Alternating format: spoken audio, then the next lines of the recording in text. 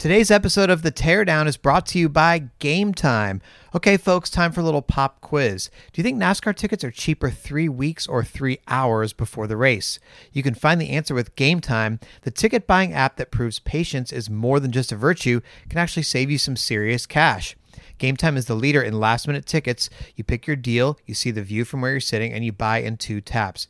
More than 12 million fans have already downloaded the Game Time app and discovered the fastest, easiest way to get into the race. So download Game Time in the App Store or Google Play, work that clock to your advantage, and score last-minute tickets.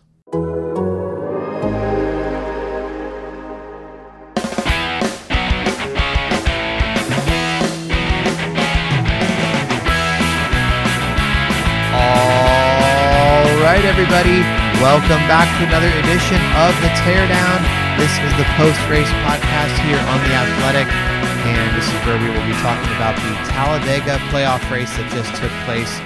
My name is Jeff Gluck, and I'm along with my coworker Jordan Bianchi, who is on site at Talladega Superspeedway.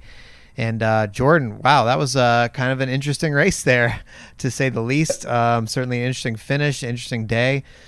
2 days, I guess, because it's Monday spread out over a couple days. How are you doing, and what was your take on everything that happened there? This is kind of typical Talladega race in general, and certainly typical Talladega race for the playoffs. This is what happens. We've seen it over and over again, where this race tends to be very chaotic. You see a lot of crashes, you see a lot of drama, you see a lot of playoff drivers' fortune swings high and low and all across the board, and that was again the case where Ryan Blaney, by the slimmest of margins, gets a win and finds himself in the next round of the playoffs, where if he falls short today, he's in a really bad spot going into next week's cutoff race at Kansas. So it was dramatic, and you look at the finishing order, you look at the standings, and it sets up for a very interesting Kansas race.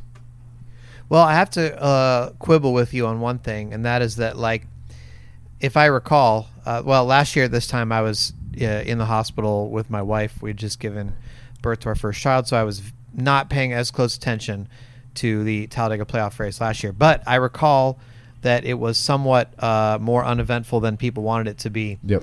And so I agree with you that in the past, this is maybe a return to what some of the former Talladega races in the playoff were, but at least quite an improvement from last year, where sort of the opposite ends of the spectrum from uneventful to quite eventful. You know what I mean? No, for sure. And largely this is what happens at Talladega. Last year was a little bit of an anomaly, but this is why when people say there's a little bit of a question: is Talladega fair? Does it belong in the playoffs? I said yes. This is one of the top races on the NASCAR schedule, just because of the drama and the fact that a driver can really have a say in the outcome here, where at some other tracks you don't necessarily always have that say, because a lot of it depends on factors like aerodynamics and engineering and all of those other things, where here the cars are so equal, and if you go out there and you want to take it, you have an opportunity to do so, and we saw that. Wait, so you do think it belongs in the playoffs, though, even though? Yeah. Really? Okay. Yeah. And I honestly like it as an elimination race. I know why they moved it a few years ago. I just think the drama that has around the elimination race is crazy. I go back to 2014 when Brad Keselowski came into this race, which was then the last race in round 2, and he willed himself to victory. And I still think that is one of the more impressive feats I have seen. I like the drama. To me, this race always has like a big fight feel to it, because you just don't know what's going to happen. And like I said, I think the fact that a driver can control his destiny to some degree, I get there's a lot of luck and everything else, but if you are a good restrictor plate driver, you look at the guys who run up front in these races, they do it year after year. That's not luck. This is a skill. Blaney may have won for the first time today at Talladega or Daytona in a points race, but he consistently runs up front in these races. So this is not a surprise on that level, and I think this race rewards those guys. So yeah, I do like to see it as an elimination.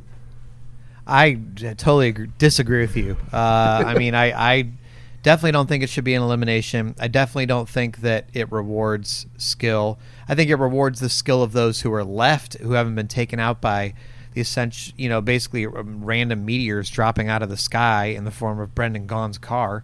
But I was watching it today thinking, I don't know if this should be in the playoffs. I really don't. Like, I don't know if it's best for a playoff system, even with playoff points, to give people a cushion, to have it to a situation where this is how you're determining your championship, and who gets through the next round is who dodges these crazy wrecks of not people's own doing, and the only alternative is to run in the back and get lapped and try to get your free pass and get your position back. I mean, I don't know. It's just, I agree with the drama, and I agree it's very exciting. I thought today was a great race and very exciting. So I don't want to come across that way. But, playoff-wise, to decide that, I don't know. It either belongs, to me, maybe all in the regular season or as an exhibition race. I don't know. It's hard. It comes back down to the eternal NASCAR argument these days of entertainment versus competition, I guess. And it's hard to sit there and watch all these wrecks happen and be like, this is true racing. This is the best way to determine the champion. I get what you're saying, that, like Blaney, look, I mean, he's been getting better and better at plate tracks, and you did have a lot of good plate drivers up there at the end, but some other good ones were taken out. So, I don't know, Jordan. No, there's no simple answer. I mean, it is complicated, and there's certainly, you can make a case for either side. But I think if you're going to have 3 plate races during the regular season, I think it's only fair to have 1 in the playoffs. I don't think it's fair to have I think the playoffs should be reflective. The tracks in the playoffs should be reflective of the tracks that are during the regular season. And I think NASCAR's done a good job of that starting next year, because you're going to have more short tracks with Bristol moving in. You've got a road course now with the Charlotte Roval. You've got intermediate tracks. You've got a super speedway. So I think they have done a good job of kind of making the playoffs kind of a small sample size of the regular season. And I think you have to have a Talladega or Daytona or whatever track you want to do in the playoffs, because I think that is reflective. That rewards a team who can be good on a variety of different tracks. Well, I didn't mean to go down this road for the first segment of our podcast here on this scheduling debate, but I do think that it's worth noting that Ryan Blaney, like, as you mentioned, would not be in good position had he not won this race. So a couple of feet difference, and Ryan Blaney is outside the top 8 going into Kansas. Now, he would have only been a few points, I think 3 or 4 points, because right now he's 2 points behind 8th in the standings. But whatever, you take from first to second place, so what is that, a couple more points or something, it would have been close, but he would have been 9th instead of basically guaranteed his way through already. So that's a big difference, and especially when you look at the other 7 guys who are in it currently. You've got Larson, you've got Keselowski, Logano, you've got the 3 Gibbs cars, you've got Harvick. It's a powerhouse group up there, and you're looking now at 300 cars and Boyer being eliminated from the playoffs next week, possibly, because the bubble's pretty big. I mean, Alex Bowman is 18 points out, and he's the closest one. And the 2 guys on the bottom are guys who are good at Kansas. Logano and Keselowski have each won 2 Kansas races, and Keselowski won there in the spring. So it's not going to be easy for anybody that's outside right now. But this top 8 is very, very strong, I feel like, if that turned out to be the final 8. So I don't know if anybody's going to be able to get in at Kansas. And so Blaney really did himself a lot of favors today. Yeah, you don't want to be in that spot going into Kansas. There's too many things out of your control, and you don't got to race your points. You can go there, you can focus on what you need to do and not have to worry about whatever everyone else is doing. And you look at it, like you said, you look at the 3 Hendrick cars, you look at Clint Boyer, who are all below the cutout line. I don't see one of those drivers, maybe Bowman because he finished second in the spring, maybe Chase Elliott because they've had speed on the mile-and-a-half racetracks, and maybe they can go there and get a win, but that's a big, tall task, and to have to be in that position for an organization that has had speed at times this year, but has also struggled, that's a tall task, and I don't know if they're capable of doing that. And I think you look at the final 8, the way it is now, all of those drivers have wins. They've all had moments this year where they've looked really good. I know Ryan has kind of had a little bit of a slump towards the end of the regular season, but you go back to the beginning of the year, he was running really well. He probably should have 2, 3, maybe 4 wins this year, but they've made a lot of self-inflicted mistakes. They had some bad luck as well.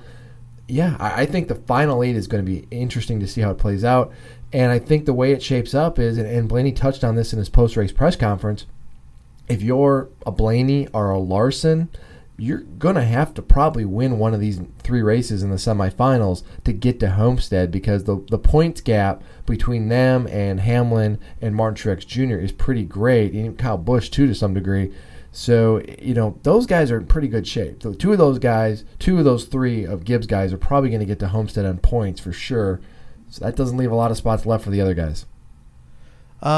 Jordan, going into the race today, I think a lot of going into the race Sunday and then as well as Monday, there was a lot of talk about the whole manufacturer alliances thing, and it seemed like that was going to be a big story, especially after Chevrolet had their meeting at sort of the halftime break of this, and it turned out to not be a big story because Chevrolet kind of took each other out in some ways with a Bowman wreck and Byron later being part of another big one.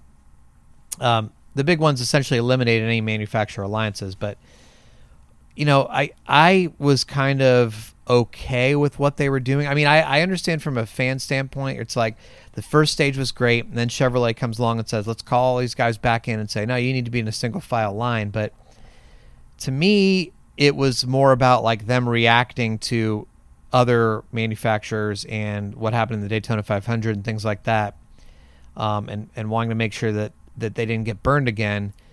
I mean, it's not their job to make sure that the racing is good. It's their job to make sure they win races. So I don't know. What was your take on the whole Chevrolet thing? I have no problem with it. I applaud what they do. Their job is to go out there and win races and do whatever they can to find an advantage. And if you look at this year's Daytona 500, the Chevrolet's top team, Hendrick Motorsports, thought it was more advantageous to run with Toyotas than run with other Chevrolets, because Chevrolet didn't really have a plan. And that was irritating for Chevrolet. The executives were mad. They were angry, and they vowed that wasn't going to happen again. So they came up with a plan of their own. They executed it at Talladega. Chase Elliott won the race. They were executing the same plan at Daytona in July. They had a good shot to win that race before the rain came in and washed everything out. And today, going into this weekend, they had the same plan, and it looked like it was going to do well. I understand why fans may be upset and everything and have questions, but this is part of NASCAR. This has been a part of NASCAR for years, for 40-plus years. You go back to the 60s and the 70s when there were so many manufacturers in NASCAR. There were strict orders that you were only going to run with fellow, factory cars. That was it, and I don't understand the issue that people have with this. If you want to quibble, I mean, Chevrolet probably should not have been so public about it. I think that's where a lot of people take exception, is that, and basically, this is like a halftime hockey or a break in a hockey game where the Chevrolet drivers are going into a room and they're getting lectured about what they need to do. Yeah, I mean, maybe they could have done it a little bit more privately. They could have done it, away from the cameras, and then people wouldn't have been so attuned to what was going on. But if you don't think that Toyota and Ford are doing this, you're wrong. They did it as well. I know what Denny Hamlin said before the race about there's no team owners within our camp, but the fact is that Joe Gibbs Racing, which has a competition meeting among its drivers, and it is stressed that, hey, we need to come up with a plan here and kind of work together. Now, maybe they don't go to the extremes of Chevrolet is doing, and I had a Ford crew chief this morning tell me, yeah, we do some things on our side that try to ensure that we all run together and work together. It's not to the level that Chevrolet's doing it, but we do the same thing. And I had someone else with a Toyota team tell me that, hey, you know what? Good for them. They're doing what they need to do. We're doing what we need to do, and that's how it should be. So I'm fine with it. I like it. I think it's kind of neat because I like rivalries. I kind of like the passion and the intensity from each side, saying, hey, what can we do to figure out how to beat our competitors? And it didn't manifest itself today on the track. Not really, because like we said, we saw a lot of people get wiped out in crashes and everything. But at the end of the day, I think it's good. I think that intensity and that rivalry and manufacturer pride is what NASCAR's kind of built on. Yeah, I mean it was fine for a while. If it had turned out that way, that if there had been a situation where you're coming to the finish and it's a top 9 of Chevrolets or something, or Fords, all running 1, 2, 3, 4, 5, 6, 7, 8, 9, and they're all single file and nobody tries to go for the win or something, okay, I would have been definitely singing a different tune there. But I think that, as you mentioned, the big mistake here was a PR gaffe of, hey, let's go have our meeting.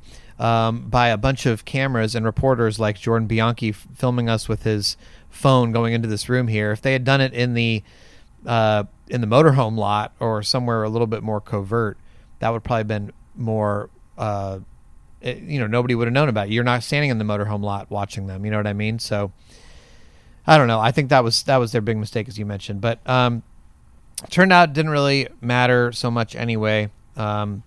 Because really the running order was Ford, Toyota, Ford, Chevrolet, Ford, Chevrolet. So it wasn't really, and of course, most of those cars were cars that ran at the back most of the day and ended up moving up. I mean, you have Corey LaJoie finished 7th, Ty Dillon finished 10th, Ross Chastain finished 12th, Matt Tiff 13th, Landon Castle 14th, Parker Kligerman headfirst into the wall finishes 15th. So really didn't have sort of the intended outcome, I don't think, on the race. But let's talk about the finish of the race. I know we're just sort of jumping all over here, but I personally am not sure that I agree with how it was officiated.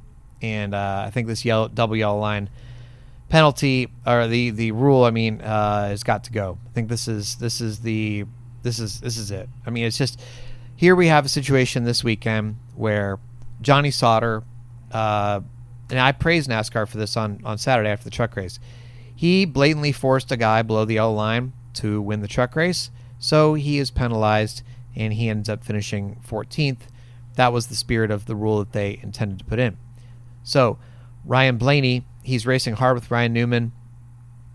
He maybe is trying to side draft him or something or whatever. Some sort of contact happens. That's a judgment call, whose fault it was or who initiated the contact, what happened there. But Blaney goes to the left to avoid it, goes below the double yellow line in the process, and he definitely goes and improves his position, in my opinion, while down there, but where you're not supposed to be. Now, the rule in the driver's meeting is if you go below the double yellow line to improve your position, you will be black flagged. If you force another driver below the double yellow line, you may be black flagged. So Ryan Newman does not get black flagged, and NASCAR ruled also that Ryan Blaney was forced down there, so he didn't get black flagged.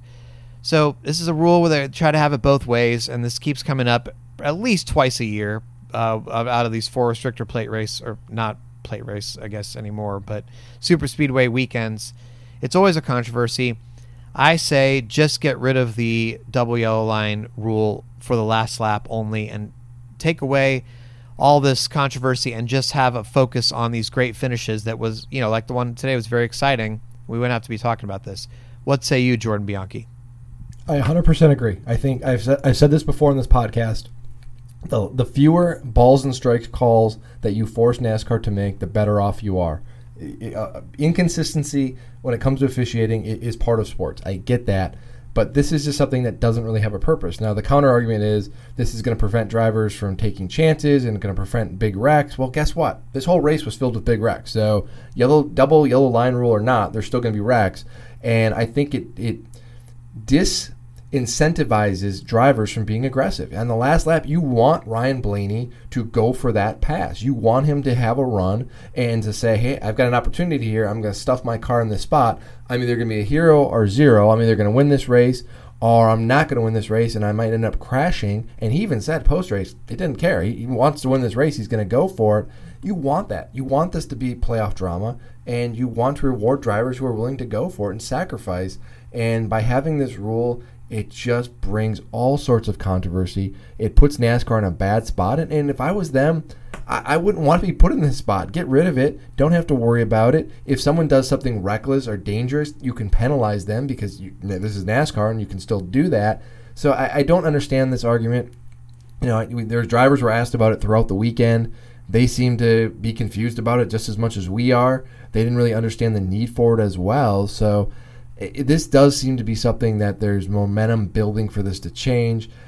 You hope that's the case, but until it does, I think this is going to be something we continue to talk about.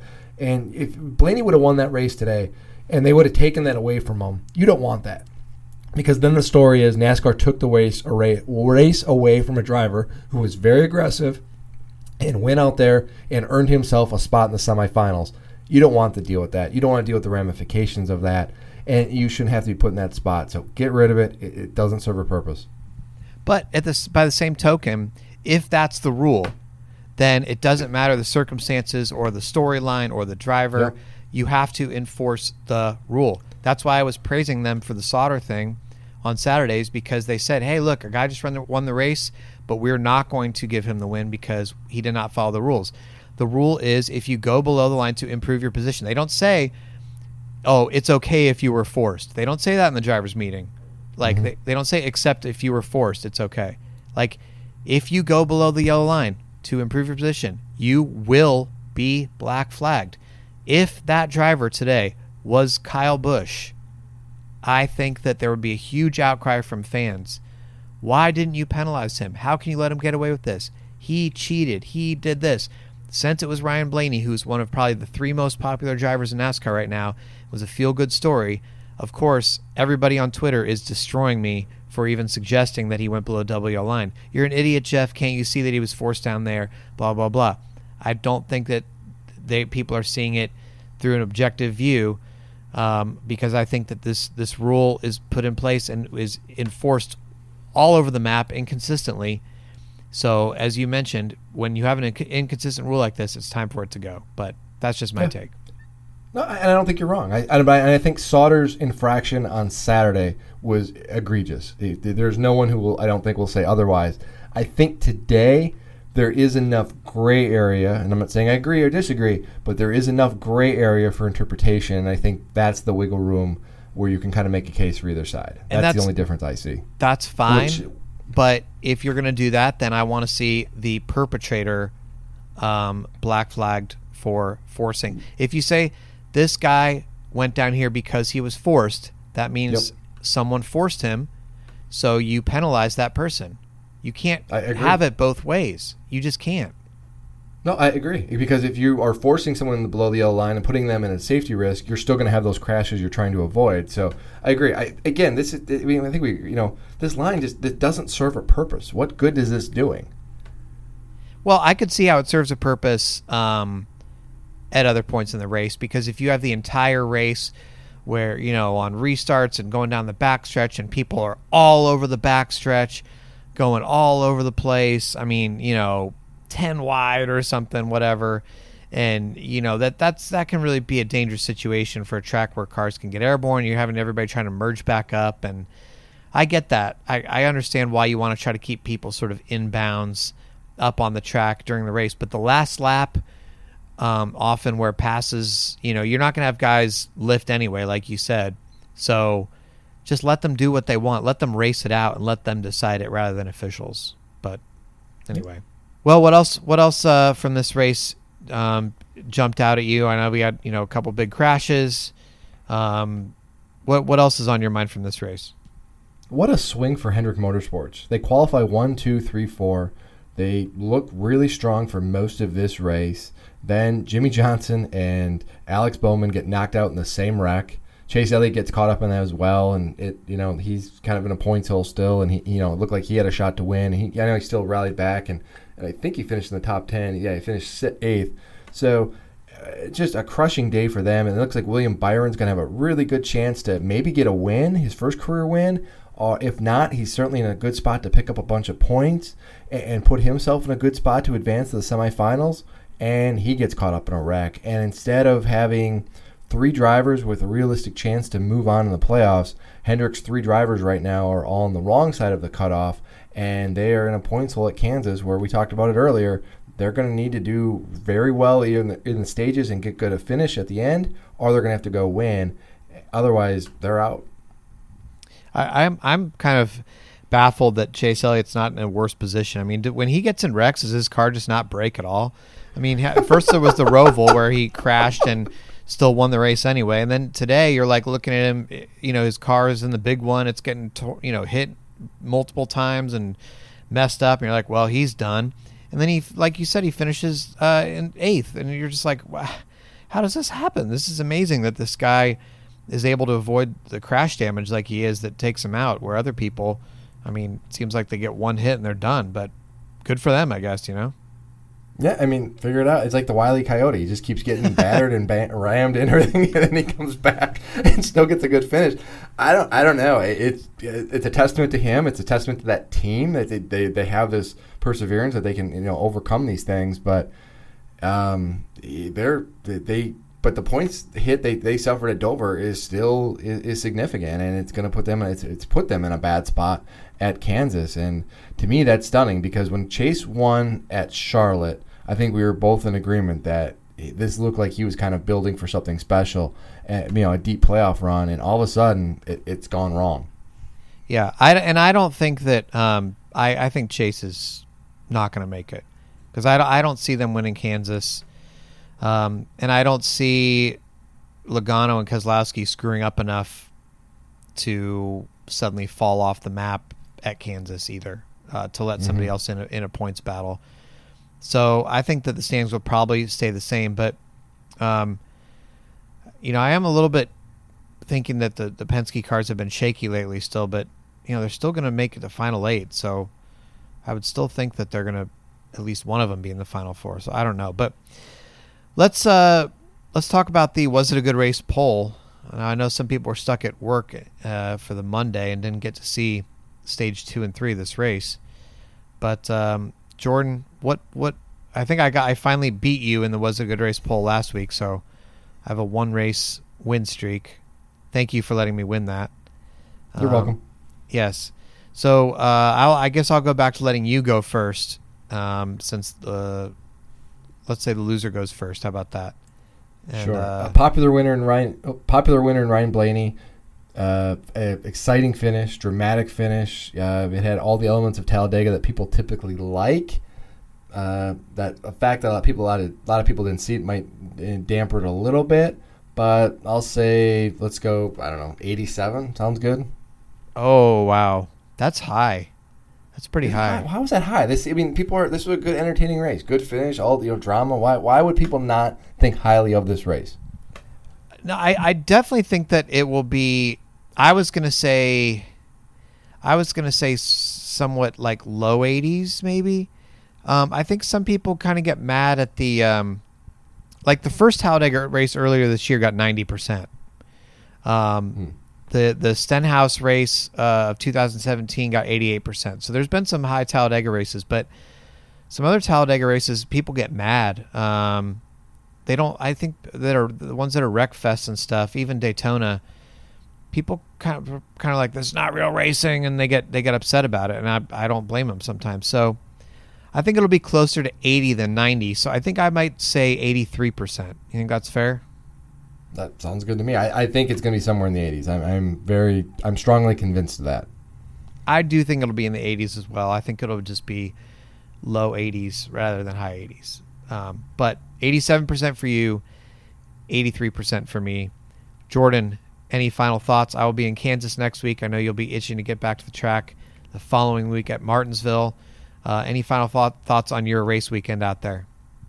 I think it was entertaining, and I think it sets up for an interesting Kansas. Like you, I don't think there's going to be much change in the standings. I think the biggest thing is if a Keselowski or a Logano have issues, mechanically, or they crash early, then that opens the door for one of those 4 drivers below the cutoff to make a move in. But Keselowski won at Kansas in the spring. Logano's been strong on mile-and-a-half racetracks this year. He was really strong at Vegas a few weeks ago. So I just think if they're going to go there and they do their thing, I don't think there's going to be any change in the standings. Yep, I'm with you. All right, everybody, thank you so much for listening as always, and we appreciate you following us on The Athletic as well. Special shout out to all of our subscribers. We have so much content on there every week. David Smith, even before this race today, our coworker, already is posting stuff for his regular Monday week. He's like, I don't care if there's a race going on. I've got to post my Monday stuff, and he posted a great thing about John Hunter Nemechek on there. I know you'll have post-race coverage. I'm about to do my top 5.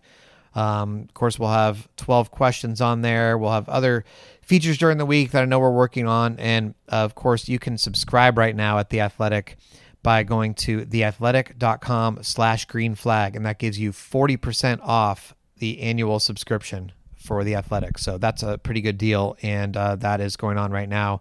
So recommend you take advantage of that. And, of course, you could follow at The Athletic Auto for the instant all of our stories come out. you will see it right there on that Twitter feed first, because that's where they're posted first. So again, theathletic.com/green flag for the 40% off offer, and at The Athletic Auto is where you follow our stories. Thank you all so much for listening, and we will talk to you next week from Kansas on the Teardown.